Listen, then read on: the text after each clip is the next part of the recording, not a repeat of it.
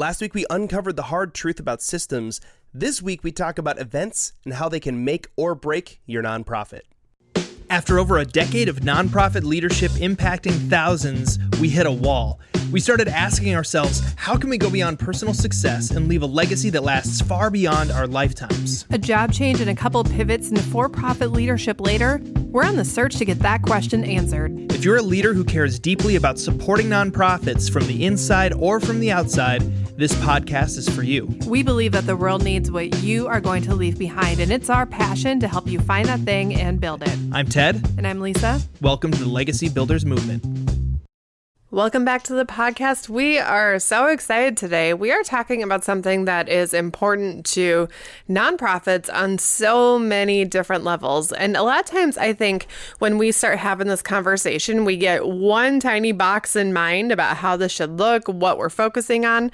But we're going to expand this conversation a little bit today. And today we are talking about events. If you're a nonprofit, I'm sure you're running events for fundraisers, events for volunteers, probably more events than you care to think of, because everything that we do tends to be event-based. So we're going to talk a little bit today about how to make those more successful and really the why behind them and the attitude going into them that helps them be successful. So Ted, right away, I'm going to throw this over to you. Why don't you get us started? Yeah, well, the first thing that I wanted to really touch on with this is that events have so many facets that are going to either help or tear down your nonprofit. From the what's the purpose of the event from the outside looking in? What's the purpose of the deeper purpose of the event? The different things that we want to actually think about when it comes to the event, because we could be pushing the button of events but actually subtracting from the strength of the organization in order to pull off an event. Mm-hmm. And really what we want to do with events is hopefully move the organization forward, right? That's the purpose we're putting on an event. If it's a fundraiser, we're trying to raise money to build the strength of the organization. And if we subtract so many resources from the organization, not just talking, obviously, I mean, if you spend more money than you make in a fundraiser, then that's a failure, right? But there are more resources in our resource engine than just money. There's volunteers and there's time. There's great employees. There are great volunteer leaders. You know, there's vision and all the different things that we talk about in our legacy flywheel.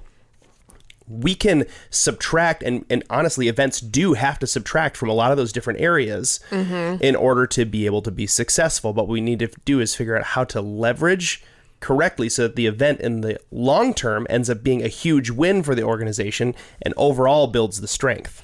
I think part of it is I hear a lot of nonprofits talk about their events as if it's separate from their nonprofit. So it'll be like ABC nonprofit putting on this event, and they forget to connect the two. So it'll be ABC nonprofit putting on a 5K, and they view it as a fundraiser, forgetting that the way that the fundraiser goes directly impacts how people view not just that event, but actually view the nonprofit as a whole. That the resources that are being invested from the nonprofit into the fundraiser, if it doesn't work out the way you're anticipating, you might raise funds, but lose commitment from some of your key leaders at the same time. And so really understanding that the events aren't standalone things that you do once, twice, 3, 4 times a year. They're not standalone things. And then your nonprofit just continues functioning weekly the way that you're used to it functioning. But these actually have the chance to really make a big shift for your organization, and it can shift positively or it can shift negatively. And sometimes we forget to link those two, not just in the event itself, because obviously in the events, hopefully we're consciously raising awareness for what it is that we're trying to do, but really understanding how it's impacting the community and the culture that you've built up to this point within your organization, so that when the event is over and you get back into your work, has there been a net positive coming out of that in your day-to-day, in your week-to-week, in the mundane activities that you're doing, in the process of moving everything else forward the way you expect it? Have you improved that? And is that really growing? Because I think sometimes we just separate stuff a little bit. Yeah, it's true. Now, a few episodes back, actually, it's probably been like 10 or 15 episodes back. You'll have to check through the podcast list, but we went in depth into what the legacy flywheel is and just really quickly as an overview, the legacy flywheel is the idea that the organization has so many different facets that need to all be growing and need to be all functioning really, really well in order for the organization to grow and continue to grow in impact and change the world. Now, there are, 9 different areas on the flywheel, but we separated it into 3 sections. First of all, you have your ability to execute. This is going to just determine whether or not you're going to be able to do the things that you set out to do. You have the strength of the organization. This is just how powerful your organization is becoming. And then the trust part of the legacy flywheel is all about building trust within the organization and outside of the organization. When people look at your organization, they're thinking, that's something that I want to be a part of. That's something that I want to give to. That's something that I want to put my time into and tell other people about. Well, when we're building events, it's really important for us to keep in mind that all 3 of these things need to be functioning, because if you are just pouring a lot of vision and resources into an event, but you do it in a way that breaks down the trust. I was thinking about like this 5K example. It'd be really, you throw together a 5K to raise some money, whatever, but if it's super disorganized and people get this kind of like, oh, that was just not a well-run event, that is breaking down people's trust overall in your organization. They don't see that 5K as being disorganized. They see your whole organization, your whole nonprofit is being disorganized, and that's going to hurt the ability for you to raise funds in the future. That's going to hurt your ability to bring on new volunteers and leaders and all the different people that want to come alongside. That might even hurt your ability to bring on new board members or to keep people engaged in their current roles. It might hurt your retention. Absolutely. And that's the part, because sometimes when we get into the mode of working, like volunteering with a nonprofit, a volunteer can get used to the way that things are and not really see it. But suddenly you change and you put on a separate event, and it's like they get a fresh lens and a fresh view of everything. And if they see something that makes them really excited about what they're doing, they're going to be more committed to their volunteer role. But if they see something that makes them wonder, is this place really functioning well? Is it like beneficial? Are we really helping people? That's the question that they're going to bring into your nonprofit the next time that they volunteer.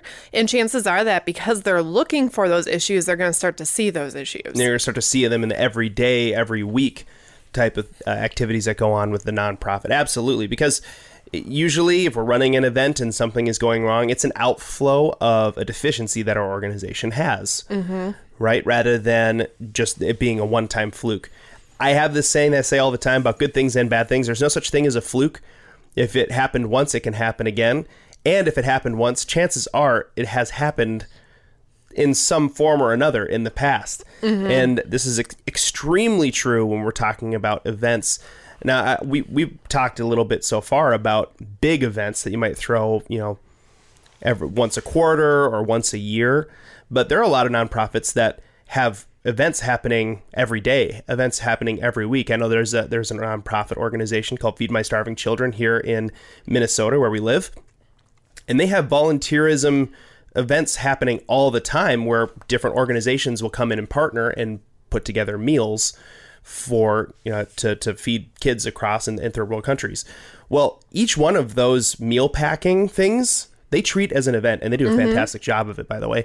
But they treat that as an event, and so I think a lot of our listeners might have more than just these big events, but also a lot of continual events. If you're a church leader, obviously you have an event happening every week or maybe multiple times a week. And you might not view it as an event because you're used to, it's a church, we run service, but it is an event in that it is a time that there is a plan and resources are being poured into it. And so we need to make sure that we understand why they're happening and also that we're doing it in a way that's going to help the organization. Sometimes these events aren't even big events in terms of potential fundraising or even a volunteer push. But you might be doing an event that's like, hey, this is our big thank you event for all the people who have partnered with us this year. We're not asking anything additional of them. We're simply pouring into them. We're investing into them. Giving them some value. Yeah, giving them some value, giving them some fun. Like, we just want to say a huge thank you. That event is still something that you need to think about from all aspects of the flywheel, because the way that you execute on it shows them how much value you place on them. The strength in the way that you run the event shows them whether or not there's potential for things to be moving forward, because they're your key volunteers. They are going to notice everything going wrong. And you need to know there's the execution and there's the strength behind it. And as leaders, understanding that they are looking around to see if they can still trust you, even in those moments. Sometimes we think that people are so committed to us that we have earned the trust, and that trust level never changes. But like all relationships, there's always a potential for things to grow, and there's always a potential for things to start getting a little bit shaky. Atrophy. And so, atrophy. Yeah, that's a good word. But we need to be aware of that, because even in those moments where it's simply a volunteer thank you event, sometimes we might have the mindset of, you know what, we're saying thank you to them, but they're already committed. They're going to understand if something doesn't go quite right. They're going to, and kind of put less thought into it, or maybe not less thought, but maybe we're just not as careful with how we handle different things or with the wording that we use, because we feel like they know us. They're already on board. I don't have to choose my wording as carefully. I don't have to worry about explaining the measurable impact or telling good stories. They already get it. And when we start getting into that mindset, it becomes an event that could really detract from the organization, even though in our minds, it doesn't seem like the same kind of event that we would put, or maybe the same kind of pressure that we would put toward a big annual fundraiser. Yeah, and I'm thinking about this too. Events happen on a macro scale where they're open to the public. They're big, giant events that we've pushed to try to accomplish some big, giant goal. And then there are events that happen on the micro scale. I'm talking about a board meeting or a staff meeting, yes, or a volunteer leadership meeting, or just a volunteer training. If we have an events mindset that works on the macro scale and the micro scale, this is going to help our organizations to grow and become stronger all across the board. And I think it's really, really tempting for nonprofit leaders to kind of get into this mindset of like the big events matter more than the micro events. Yes. The one-on-one meeting with the staff member who's not performing well, versus the big conference where you got 10,000 people at it or something like that, right? And so having this mindset that says, no, all of the events are important, and I have to treat them all with the same level of care, because one bad conversation with a key leadership person could really, really detract big time from the whole organization. And how you treat one person is how you treat all people generally, especially in those moments where things get really crazy and there's a little bit of stress involved. If in a moment where you have a staff member that maybe you have to have a hard conversation with, and like you're walking into it going, I have to handle this well, but there's a little bit of stress and tension.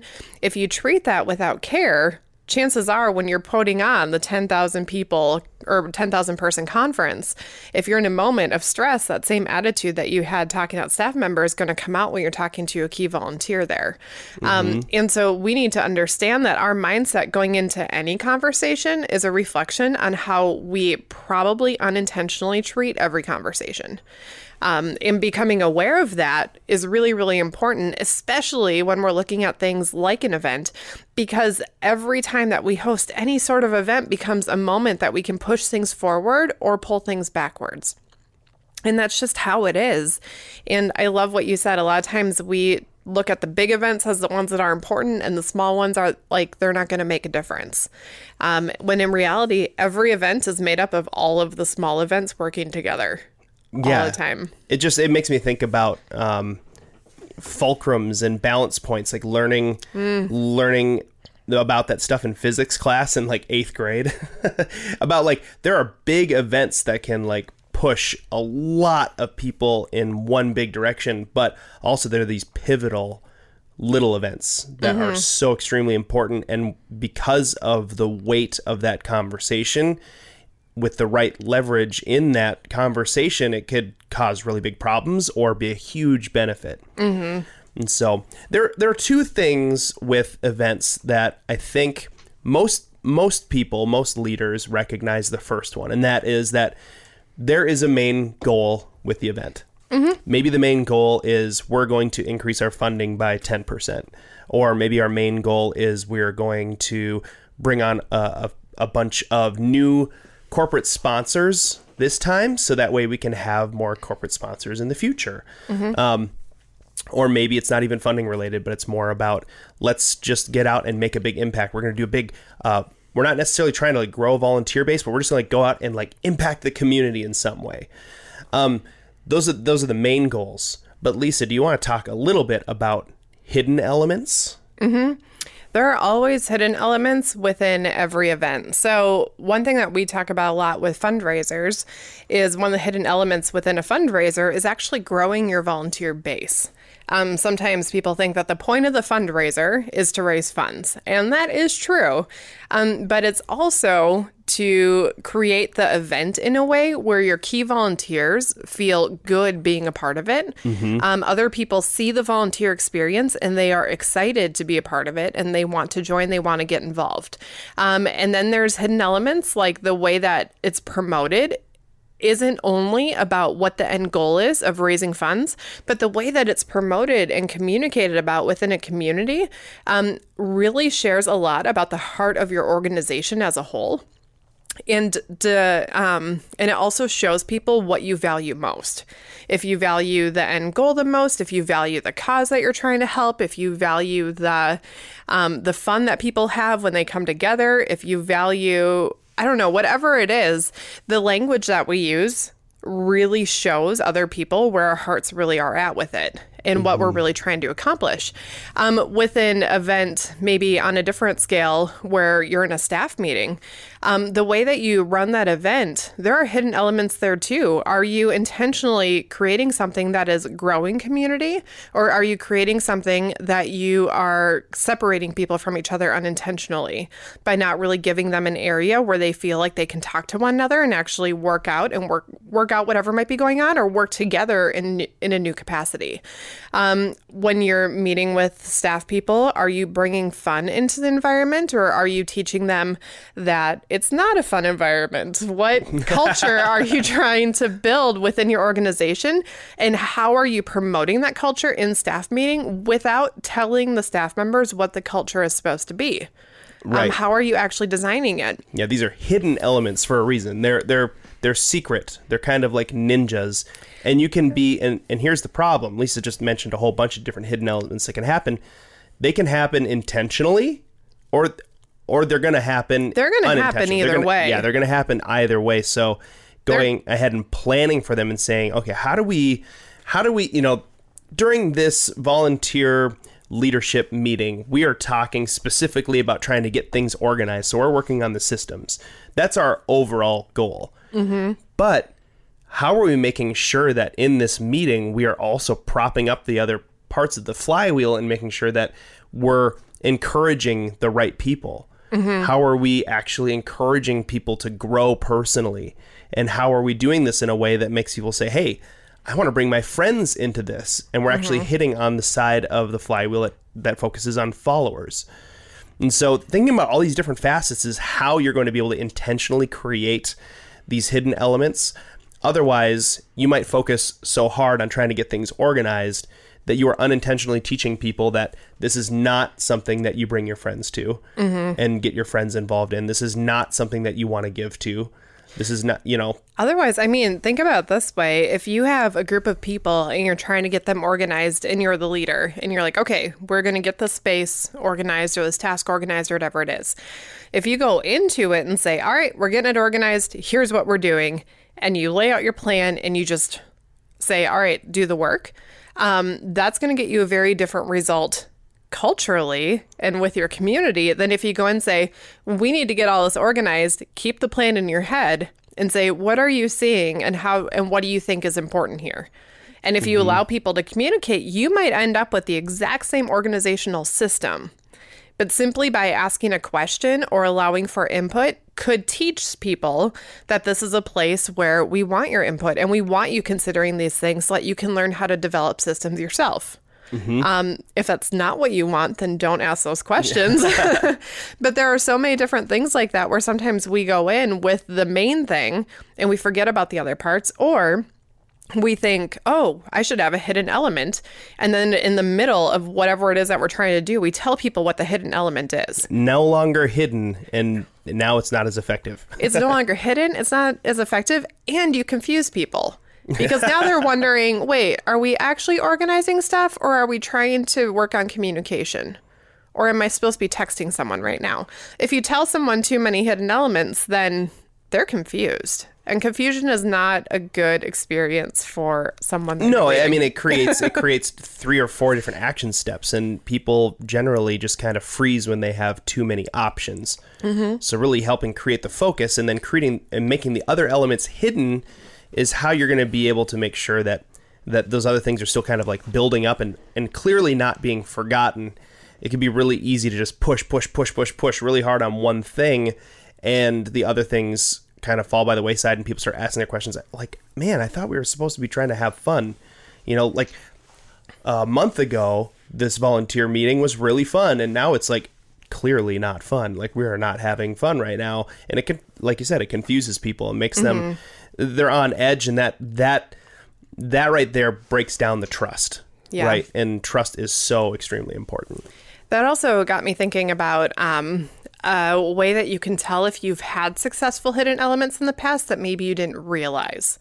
If you hear key people, volunteers, people that you're helping, whatever it might be, people surrounding your organization talking about, I remember a year ago when we did this and that was awesome. Why aren't we doing that anymore? In your mind, you might be running the same style of event, and you might be running it the same way. But maybe it's that you got comfortable running the style of event, so maybe you didn't bring in as many leaders around you because you felt like you already had it figured out. Or maybe it's just that it took longer to plan the first one, so people had more time to get to know each other. Or maybe in the first one, you had a super late night because you simply didn't plan well, but you're like, you know what, we're going to make this great. We're going to bring tacos, and people are going to hang out. And something about that made that event better. Whenever you hear that, make sure to take a moment and ask, what about it makes them feel like that one was better? Like, what specifically gave them that feeling or gave them that impression? Because chances are you were doing a great hidden element. It was just also hidden to you.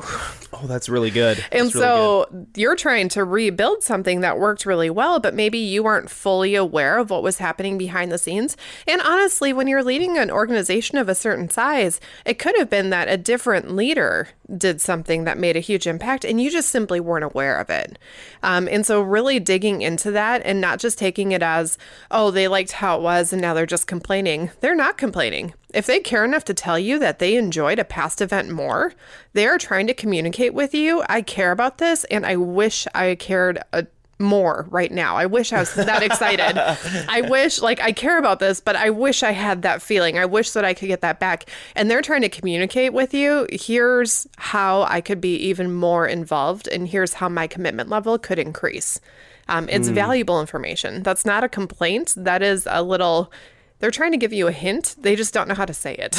Yeah. And I mean, sometimes people just complain, but you can usually tell when that's the case because things come completely out of left field. They're like totally weird, random, but you can still learn things from those complaints.